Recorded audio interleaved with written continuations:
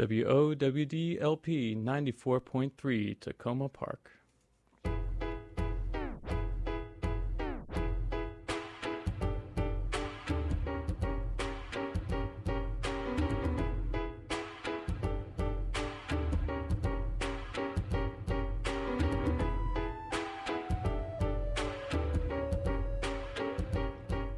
Dear listeners, you are tuned into WOWD 94.3 FM. I am your host, Jack Gordon, and this is Interfaith-ish.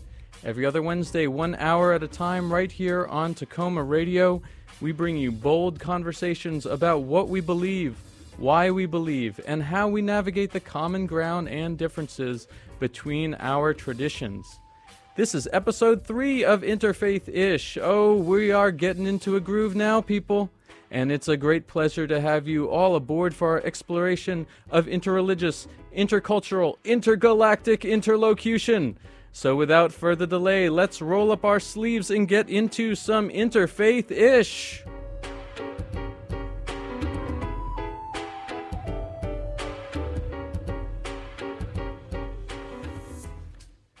Dear listeners, I have a story for you. It begins about 25 years ago, when as a young boy I would travel with my family from New Jersey to visit my grandma and cousins who lived right here in Montgomery County. Often we'd leave at night to avoid traffic, and my sisters and I would inevitably fall asleep on the long ride down 95. As we merged onto the Beltway, just minutes from our destination, my parents would whisper to my sisters and me in the back seat of our minivan, "Time to wake up, we're almost there." And slowly, I'd open my eyes, and then, in the still groggy state, I'd see it rising above the trees directly in front of us, like the Magic Kingdom at the beginning of Disney movies, this beautiful white castle standing radiant against the dark night sky, adorned with a golden trumpeter who no doubt had scrambled to the top of the tower just to hail our arrival. What was this magical, mysterious place? If you've lived in D.C. for more than about 5 minutes and own a car, you probably know that the castle that I'm referring to is in fact the Mormon Temple. Who knows, maybe if you are in your car right now between Connecticut and Georgia Avenue exits, you're looking at it.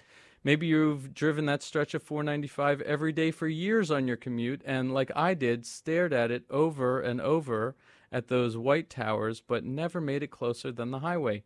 Perhaps it's always held a place of curious wonder in your mind.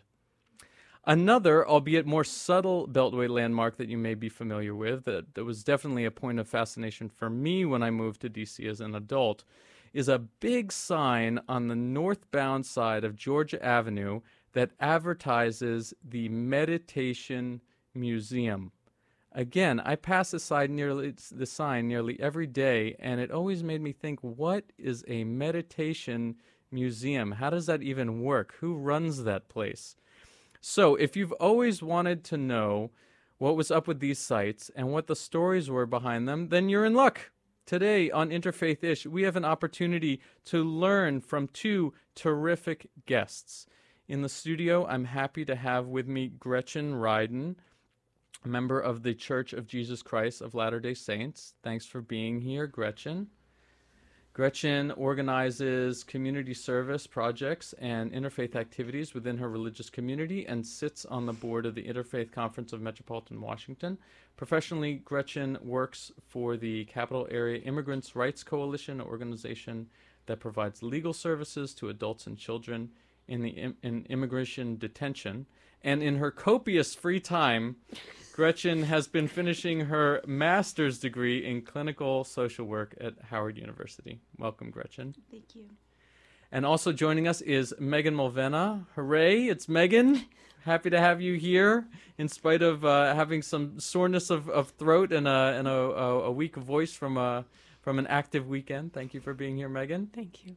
Megan is a member of the Brahma Kumaris organization who volunteers at both the local meditation museum in Silver Spring, Maryland, which I mentioned earlier, and also the Tyson's Corner location, as well as the Peace Village Retreat Center in upstate New York. For 3 years, Megan served as director of the Unity Walk, an annual interfaith solidarity event that came about in response to 9/11. And in her professional career for over 20 years, Megan has worked in the field of behavior analysis and currently provides consultation to charter schools in Washington, D.C. So I'm so glad to have you both with me on Interfaith-ish. Thanks for being here this morning. Glad to be here. Awesome. So Gretchen, let's start with you. Why don't you explain for our listeners who don't know, what does the name The Church of Jesus Christ of Latter-day Saints even mean? What exactly is a Latter-day Saint? And for that matter, what is a Mormon? Because that's something that we also are here describing the community. Yeah, we go by several names. And for several reasons, I think. Just the history, of the Church of Jesus Christ of Latter-day Saints. We believe that we are the restored gospel of the church that Jesus had when he was on the earth. And that's why we call ourselves the Church of Jesus Christ.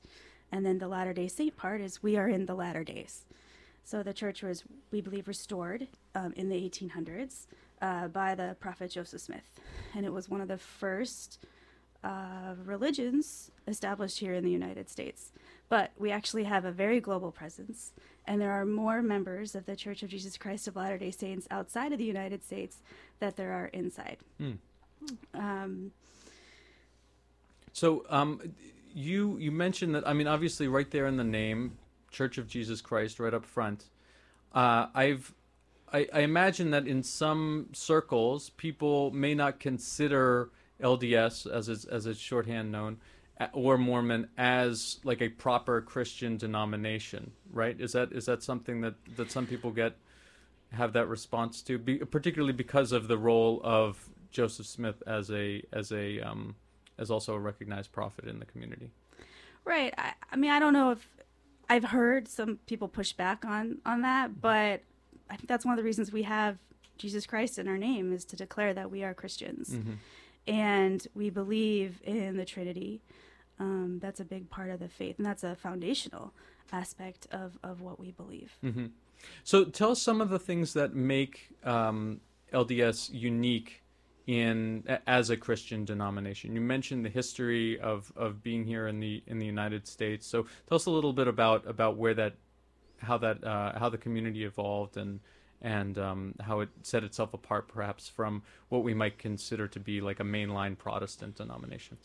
Well, a cornerstone of the faith is, in addition to beholding to the Bible and its teachings, we also have another book that is it's called the Book of Mormon. That's where I think we get our Mormon name kind of derived from. And it's the story of Christ on the earth here in the Americas. And there are beautiful teachings that explains more about the atonement of Jesus Christ, and has other stories. Again, it's another book, just like the Bible. But we, worship both, or not worship. Sorry, we acknowledge both as instrumental teaching tools that to provide principles of our faith. Great. And so for those of us who live in the D.C. area and familiar with the temple as such a big landmark here in the area, tell us how does the temple fit in? What is the special place that temples have in the Mormon community? I love that you bring that up, because I still get a little chills when I'm on 495 and I pass that castle in the sky, because it comes out of the blue. Uh-huh. And at night, especially, it's gorgeous because it just illuminates the way it sits on top of that hill. And, we design our temples intentionally that way, because they are sacred spaces and they are holy spaces. Generally, they're only open to members who sort of agree to live a certain way. At least inside the temple, there's always a visitor center next door. But what's special is, before a temple is formally what we call dedicated, there's an open house to the community where we invite everybody to come inside, look around, learn about the gospel. So I think I want to make it clear that it's not secret in any way, but it is a very sacred and special place. And we do special ordinances there.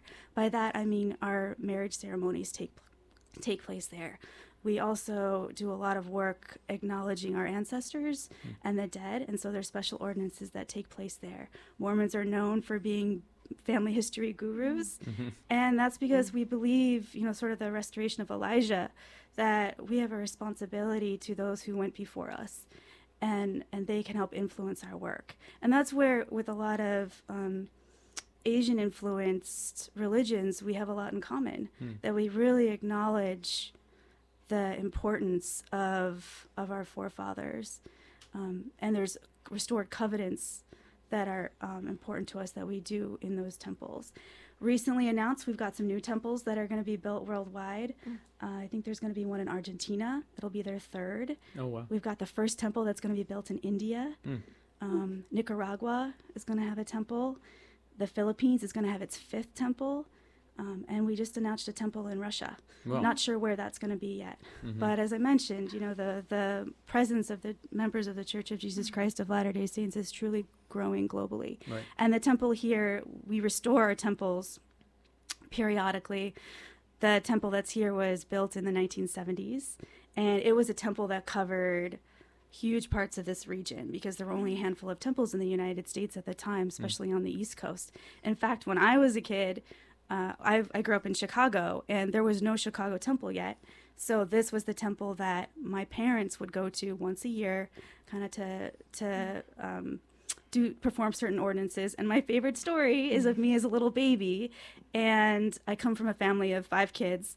I'm the fourth. And so they wanted to make their annual trek to the temple at least. And so they took me in the car, and they left the other kids at home with my grandparents. And, they didn't have a whole lot of money, of course. And so they slept in the car because they, drove the 12 hours from Chicago. And then they couldn't fit all the baby stuff in the car. So they put the baby seat outside the car and then slept with me as a baby inside the car. I thought you were going to say they put you outside the car. Outside, no. But I because of that story, I've always felt very connected to the temple that's here in DC. So it has a special place in my heart. And while it's closed because it's being renovated, I think a lot of structural issues, just because, again, it was built in the 1970s. It's going to be reopened again in 2 years, and it's going to be marvelous because it's going to be open to the community for quite a while, so people can come through and check it out. And that mystery of that castle in the sky, won't be as such. Right. And people can really check it out and learn more. And it's just a beautiful, beautiful, beautiful building. Awesome. And I've visited the visitor center, and it's been really a nice place to visit and learn more about the community, and to have some of those questions answered about what is this and why is it here and so forth. So Megan, I want to bring you into the conversation because I would guess that as little as people might know about the LDS and the Mormon community, they probably know even less about the community that you're affiliated with, which is Brahma Kumaris. So tell us a little bit about Brahma Kumaris and what's the origin of that community. Sure. So the Brahma Kumaris was founded in India. So I'm very interested to talk about the temple coming up in India. And it was back in the 30s. And it was a gentleman named, in our tradition now, called Brahma Baba. At that time, he was under a different name, Dada Lake Raj, and he was a jeweler, a businessman. And he started to have very profound experiences in silence. And this was after many years of being a seeker and studying scriptures in the Hindu tradition. And he had enough experiences that really sort of redirected his path, that there really was this focus on one in terms of a God supreme for all souls. And that if he could just keep his focus on that and change some aspects of his lifestyle, that he was actually finding more of his inner peace. And he was restoring to what he thought were really more of the original qualities that all souls have, and that our journeys sort of take us away from who we are. So that was really the start of it. It shifted his story so profoundly that he really dedicated his life to it, and more people started following him and saying, what is that change in you? And then a community formed, and it's grown since then. So it's over 80 years now. Would it be accurate to say that Brahma Kumaris is a denomination of Hinduism then, or is it really something that's set apart? No, it is unique. It's considered what they call a worldwide spiritual organization. So Okay. it's considered a path of spirituality, not necessarily religion. But it was a big shift for him and really for the whole culture at the time to move away from sort of the worshiping of elements of different deities and to realize actually our own worth and our own, again, original qualities as souls. So it really was quite a shift away from there's a lot of links back to Hinduism because of his study and because of the land where it was all formed, but it really is its own path in terms of how do we remember who we are. Awesome. And if I understand correctly, you didn't grow up in that particular tradition. I So did not. so tell us a little bit about your path to join Brahma Kumaris.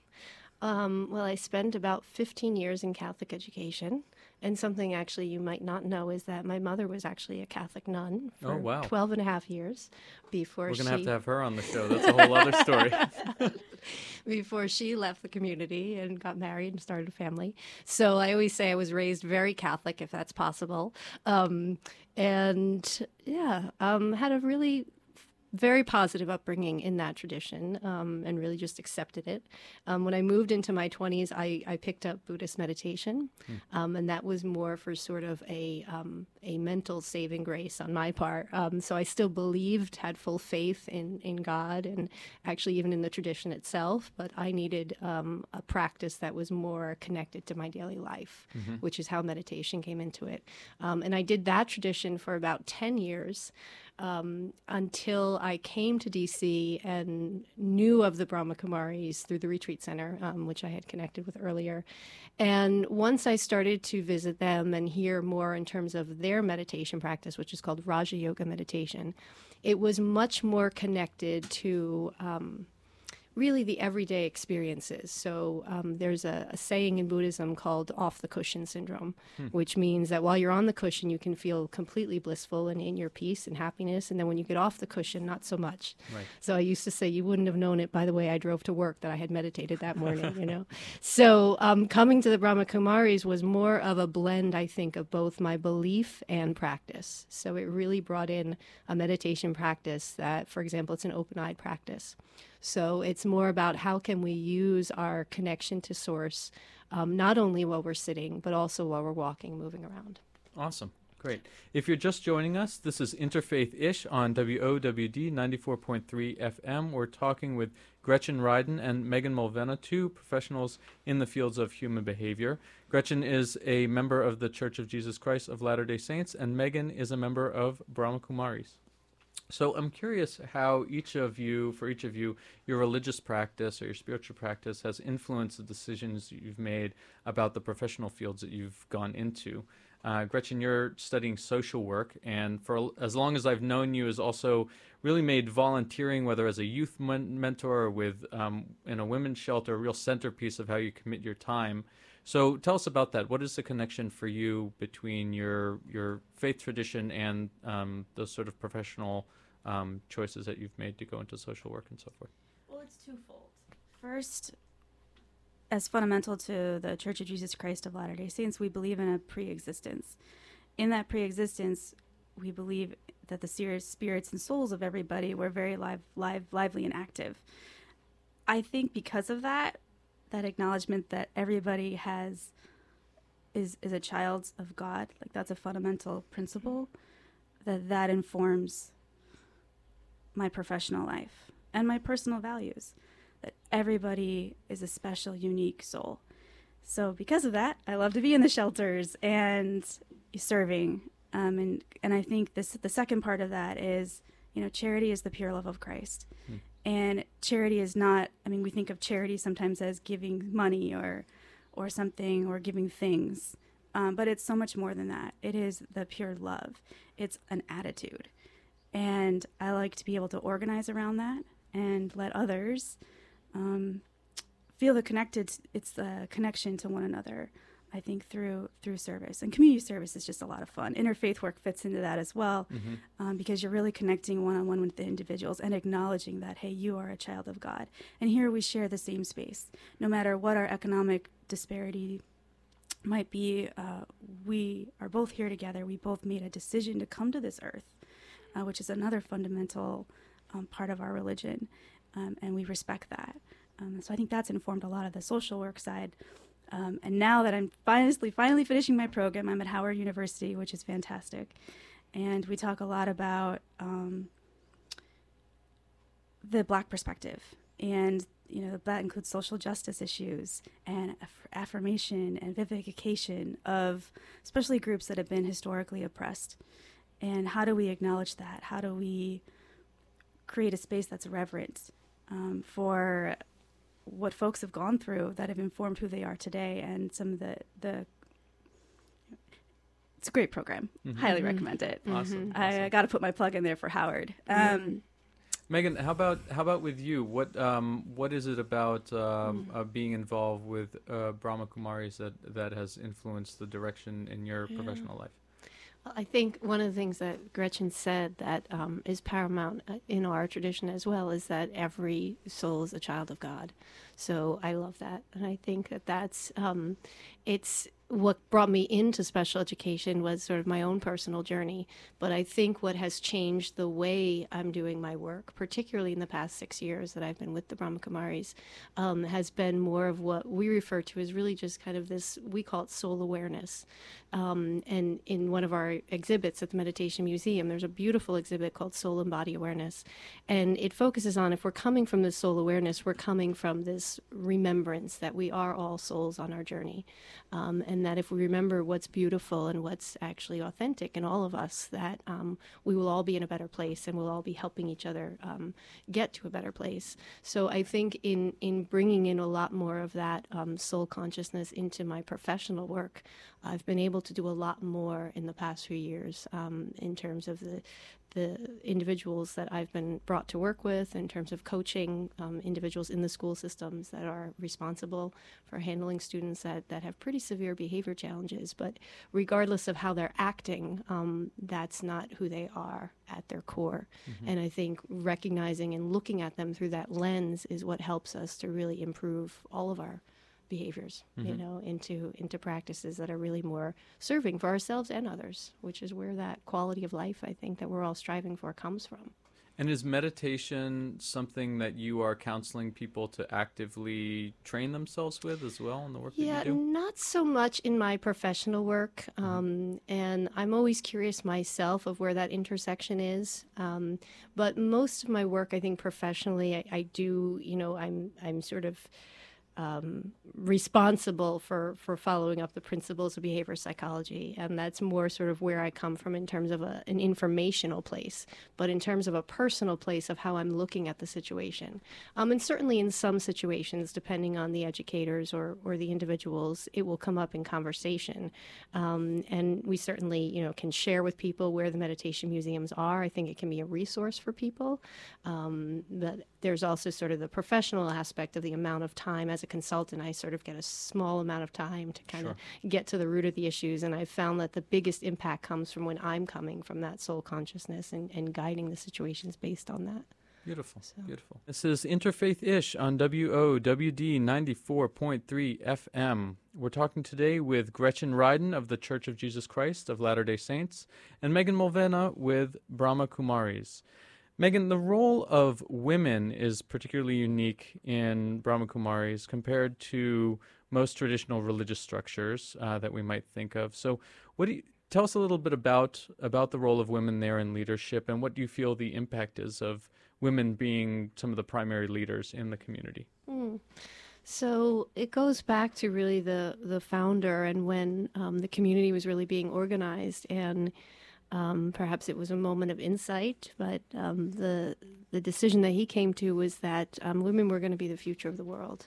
And he just felt that very strongly, and that to really bring about the self-worth and the love and the care that comes from women and through women. And again, I think it's always important to look at like the culture of that time. We're talking during the split of India and Pakistan back in the 30s. So there clearly were enough opportunities in front of them in that culture to inspire that. But I also think that it really has shown a lot, especially in where we are today and what's happening with women, that there is this recognition that we do have a lot of untapped energy in that group of people, and how can we, through again recognizing our own self-worth and bringing out the qualities that really could bring more of a model to the world.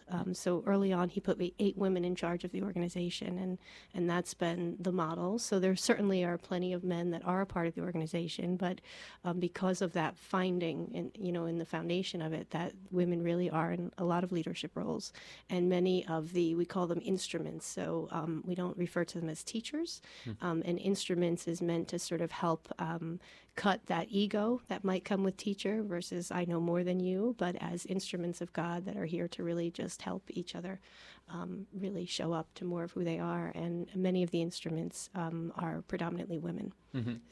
So we're just to clarify sort of the nuance here in terms of the terms that you're using. So instruments are on a more local or regional level, and then you have a council of 8 women, which is the leadership of the worldwide organization. Is that right? So it was initially the 8. Some have moved on. The head of the organization is Daddy Janki, who's 102 years old. Wow. And she resides between India and our retreat center in London. So the leadership has changed a bit, just given time. But yes, we have our headquarters is in Northwest India and Rajasthan and Mount Abu. And then we have regional coordinators and then national coordinators and then local coordinators. So there's instruments at all levels. And again, predominantly many women that are in those positions. So. Great. Gretchen, same topic for you. When it comes to the role of women in the LDS community, in both church and family life, it seems like this has been a topic that's been discussed a lot within the community from what I've observed in media related to the Mormon community, as well as just talking with LDS friends. So can you tell us a little bit about that? Where has traditionally the role of women been, and how has the church defined gender roles or advised on gender roles, and where do you see it going? Well, like the Catholic hierarchy, it has a similar hierarchy in that it originates with a president, a prophet, who then has counselors, and then just like Jesus Christ had on the earth, he had apostles, so we have 12 apostles. Right now, those are all men. And so it's organized, and then they have responsibilities within, like, geographically.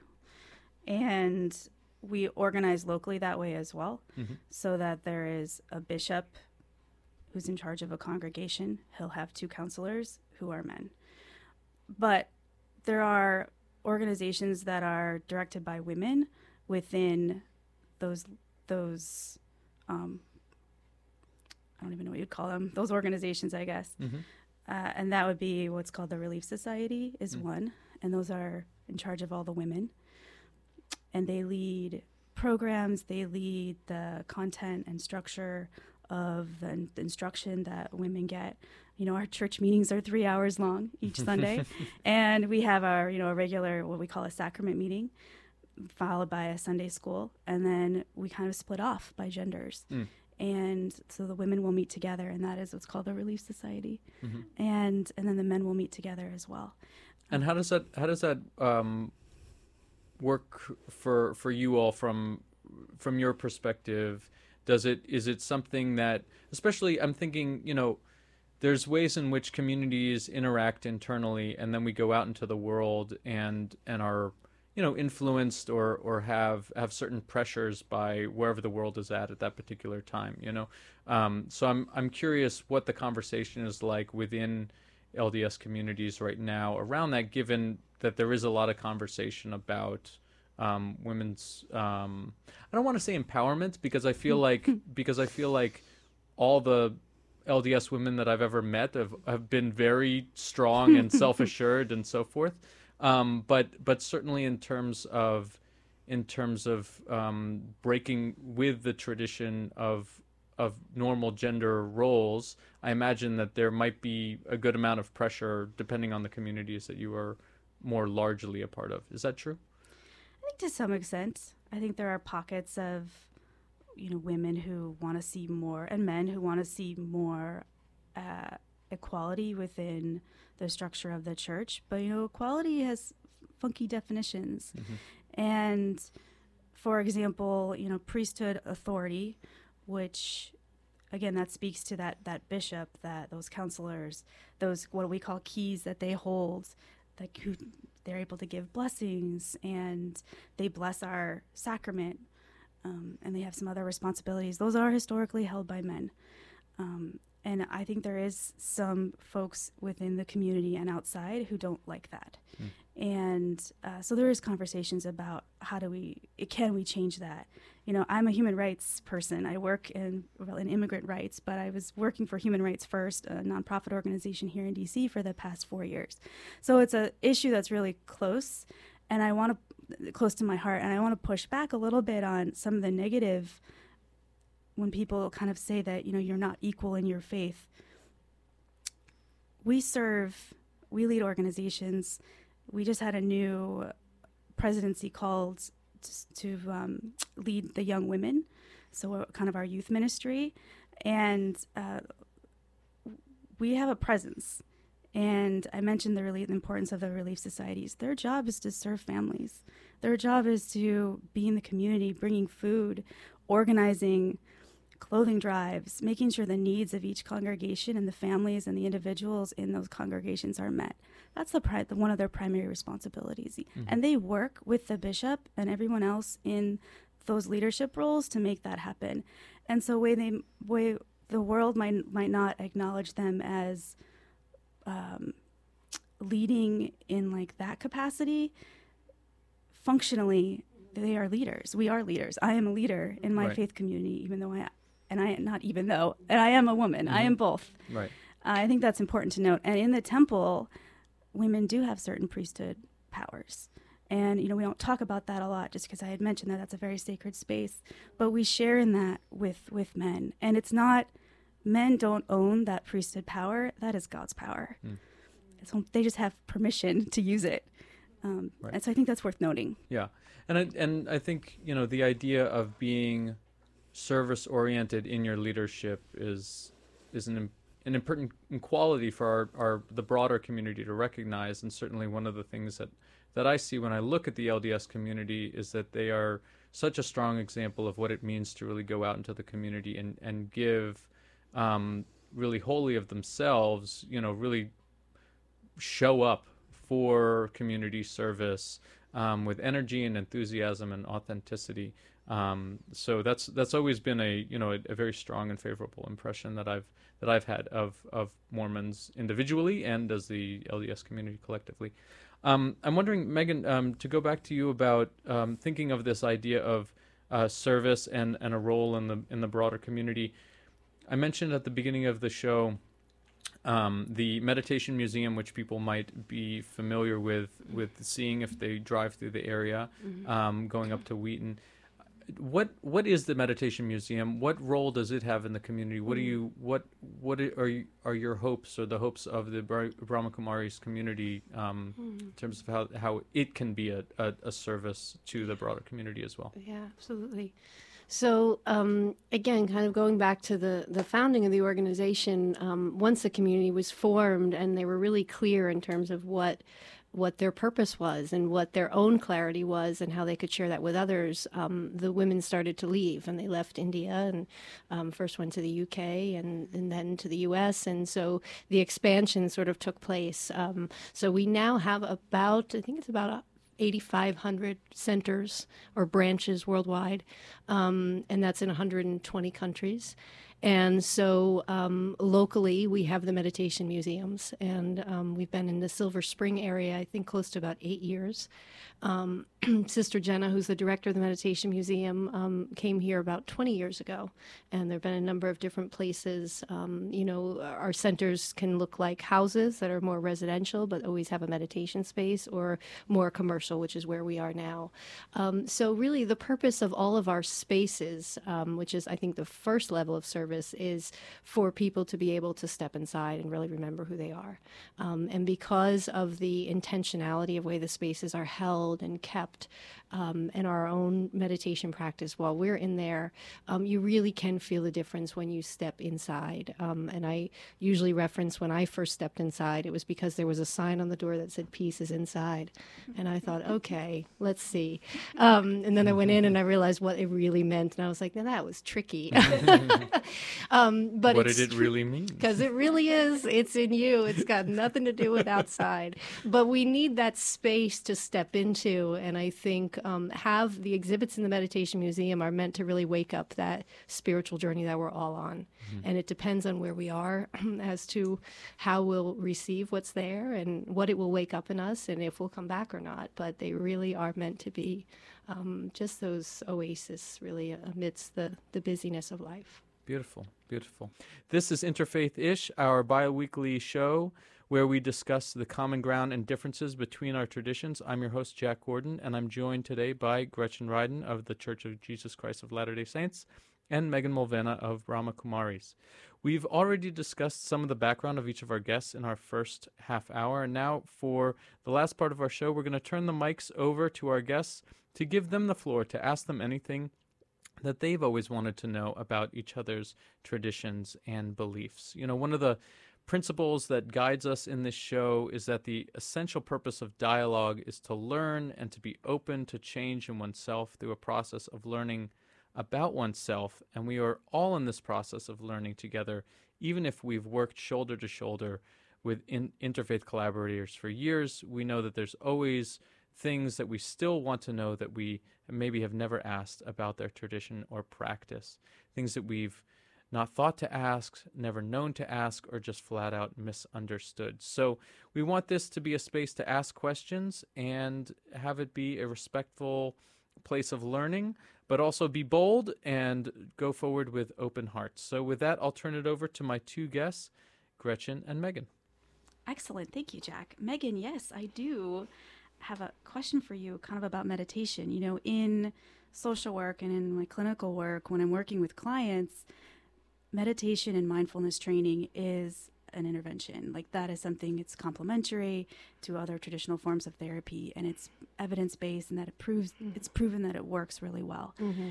That grounded with that an individual's spirituality can be really influential in their treatment plan and their level of healing. So can you talk a little bit about what that looks like, kind of what your day looks like, how you integrate that meditative piece? Sure. Well, I think it's a great question from a practicality piece. And I think no matter what kind of work we're doing, even if we can't find, let's say, the time to sit for duration in meditation, there's something so critical about just a pause. We have a free app called Pause for Peace. And I love just that phrase, pause for peace, because it's come up in so many conversations, particularly in the wake of tragedies, that if the souls that were in the positions that they were just even had that moment to just pause and check their thoughts and check where their actions were going, we could have had very different outcomes. So I think really helping people to pause and to realize that there is this inner and outer, that our thoughts are actually at the root of our words and our actions. And if we're able to check where our thoughts are, we're actually able to change what we do next. So I think it's just super critical for all people to be able to just get that tool alone. So, you know, for us, it looks like a quite an early rise. Our first meditation is at 4 a.m. And we don't recommend that to everybody, but once you're moved to, and if you're awake at that hour, I'm awake at that hour, regardless of how much I've slept. And it's our connection time. It's our time to really to listen and to be with God and to be with our innermost thoughts and set our intentions for the day and see what might be pulling us or distracting us, or what do we want to do better. And then from there we have a daily class that we listen to every day at 6 a.m., which I kind of refer to as our daily pep talk, our spiritual pep talk that really gives us some very practical guidelines about how can you keep your thoughts and words and actions in a good place today. And then we usually have our breakfast time and off to work, unless we're one of the volunteers that's staying back at one of the centers, and go through our day. We have what's called traffic control, where we pause every hour on the hour. And again, that's just to be able to check where are we in our day, where are we in our thoughts, in our work. And then we have our evening meditation at 7 p.m., which is meant to really put back down the day and to, again, maybe check how it went, have this conversation with God about how our story is unfolding, and certainly let go of what we don't need to take with us. I think it's very important, especially as we're going into sleep, that we're not bringing stories, whether that we've heard from outside or that we've lived ourselves, that we no longer need, and to recognize what we need to do let go of, and then what we do need to hold on to and pick up tomorrow. So I would love, speaking of that, because I know you have a lot of stories. And you mentioned in terms of your work and how it's sort of guided by that principle of, every child is a child of God, and how your work in human rights and where you see your career going is kind of unfolding with all of that.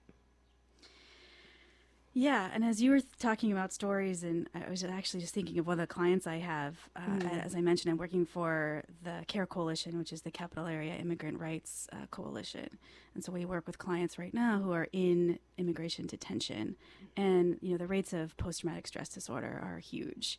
And, with PTSD, those stories, the things that they've been through, they re-experience them over and over again. And now I was just thinking, I got to add sort of meditation and mindfulness as part of their plan, like their treatment plan, to address, because one of the symptoms of PTSD, of course, is that you might have sleep issues because you have nightmares or whatever of those stories. And so I wonder if there's a way to help them process those out through the day, through like that mindfulness, through that meditation, that would allow them to disengage and not have those things replaying in their head. I want to we'd love to welcome them to the Meditation Museum and do a little sort of crash course and give them a tour and see if there are tools that they could integrate. Well, first we got to get them out of immigration detention. That's one of the the gross challenges, and we've had a lot of there's some recent cuts in funding to the program that allows for intake services and legal services into the legal orientation program is what it's called. That was just cut. So we're working on fundraising and try to reestablish that program, because it's so integral to making sure that every child of God has a voice and that they understand what their rights are in this country. Because freedom, and even the history of I think one of the reasons the Church of Jesus Christ of Latter-day Saints is so supportive of refugees and to some extent asylum seekers is because we have a history as of a church as being persecuted, and we were refugees. That's why if you look at the Pioneer Trek West, I think was so integral, because they kept being pushed out of every place that they tried to settle until they finally, of course, settled in Salt Lake City. Yeah. I'm interested, when you were sharing earlier, and it seems like something that both traditions really have in common, is this really global emphasis and global impact and global growth. And just how that ties into when we talk about human rights. I think it's easy in America to focus sort of on how the world is coming here or how we are responding to the world, but to think that geographically how the stories of humanity are just constantly unfolding. And what struck me is to hear about the temple being built in India and knowing that the Brahma Kumaris is rooted in India. Do you have any knowledge of sort of how the tradition is spreading there, or what do you think some of the present day issues in India, how is that impacting people to become or to practice with the LDS community there? Well, we have thousands of missionaries abroad. Listeners, you've probably seen them on their bikes, or they've knocked on your door, or you've been to New York and you've seen the musical, which is very satirical. Are you saying that's a mission-led project? No, The Book of Mormon? not. Although I will say that, any press is good press. And I think the Church of Jesus Christ of Latter-day Saints actually advertised in the program bill for the Book of Mormon because, even again, very satirical. But it also raised a lot of questions for people about what is this religion and who are these strange young men and now young women who serve. And of course, with missionary service, it's young men who are 18. And then young women now who are 19 go and serve for 2 years. In India in particular, those missions, they were not proselytory missions, which means people did not knock on doors to proselytize. They were actually service missions. And so they started out doing mostly humanitarian work. And as a result, as we've talked a lot today, service and community activity, I think, does convert in a way because we unite through these themes of serving one another and just recognizing you're human and we share this and I just want to help you reach your full potential. And that gets individuals who start asking questions. And now there's, I think, something like maybe 10,000, please don't quote me on this, members in India. And so yeah, we're really excited to have a temple there and to be able to acknowledge those members who are working and believe in this faith and have a place to worship, because it is hard globally to be able to. Temple worship should be as often as possible. It's not something you just do yearly. I think economically for some people it is because of the way the location is. That's why there's an emphasis on us building more temples, and our temples are now smaller, which enables them to be in more locations. Wow, I'd love to see the two connect actually in India. Have them visit the Brahma Kumaris and have somebody from the Brahma Kumaris visit the temple there. I think we could arrange that. We probably could. Awesome. Well, this is, that first step of being able to connect communities. Part of the mission of this program is to bring folks from different paths together. And so I'm really happy that we had this opportunity to have both of you in the studio together to share about each of your paths, each of your traditions, each of your professional lives. I want to thank both of my guests, Gretchen Ryden and Megan Mulvena, for coming here today. Thank you very much for being Thanks, here, Jack. gracing us. Dear listeners, that's a wrap on our third episode of Interfaith-ish. I want to again thank our guests, Gretchen Ryden and Megan Mulvena, for joining me. I also want to thank my fellow Interfaith-ishtronauts, my team behind the scenes, Miranda Hovmeyer and Sue Katz-Miller, and a shout out to Jeff Philosopher for hooking us up with our theme music. And a big thanks to you, dear listeners, for spending your time with us. How are we doing? Did you learn something new? Were you inspired by our Mormon meditation conversation? Do you have any interfaith-ish that you wish to dish? You can write us an email at interfaithish@gmail.com. Let us know. That's interfaithish@gmail.com, interfaithish@gmail.com. We'll be back in 2 weeks on Wednesday, May 2nd at 9 a.m. with our next live episode. Until then, you can keep it locked to WOWD 94.3 FM for great music and programs 7 days a week, streaming online at tacomaradio.org. Go there for a full program schedule. Up next, we're going to have Bobby Hill with his Borderlines program on the People's Voice of Choice, Tacoma Radio, WOWD 94.3 FM.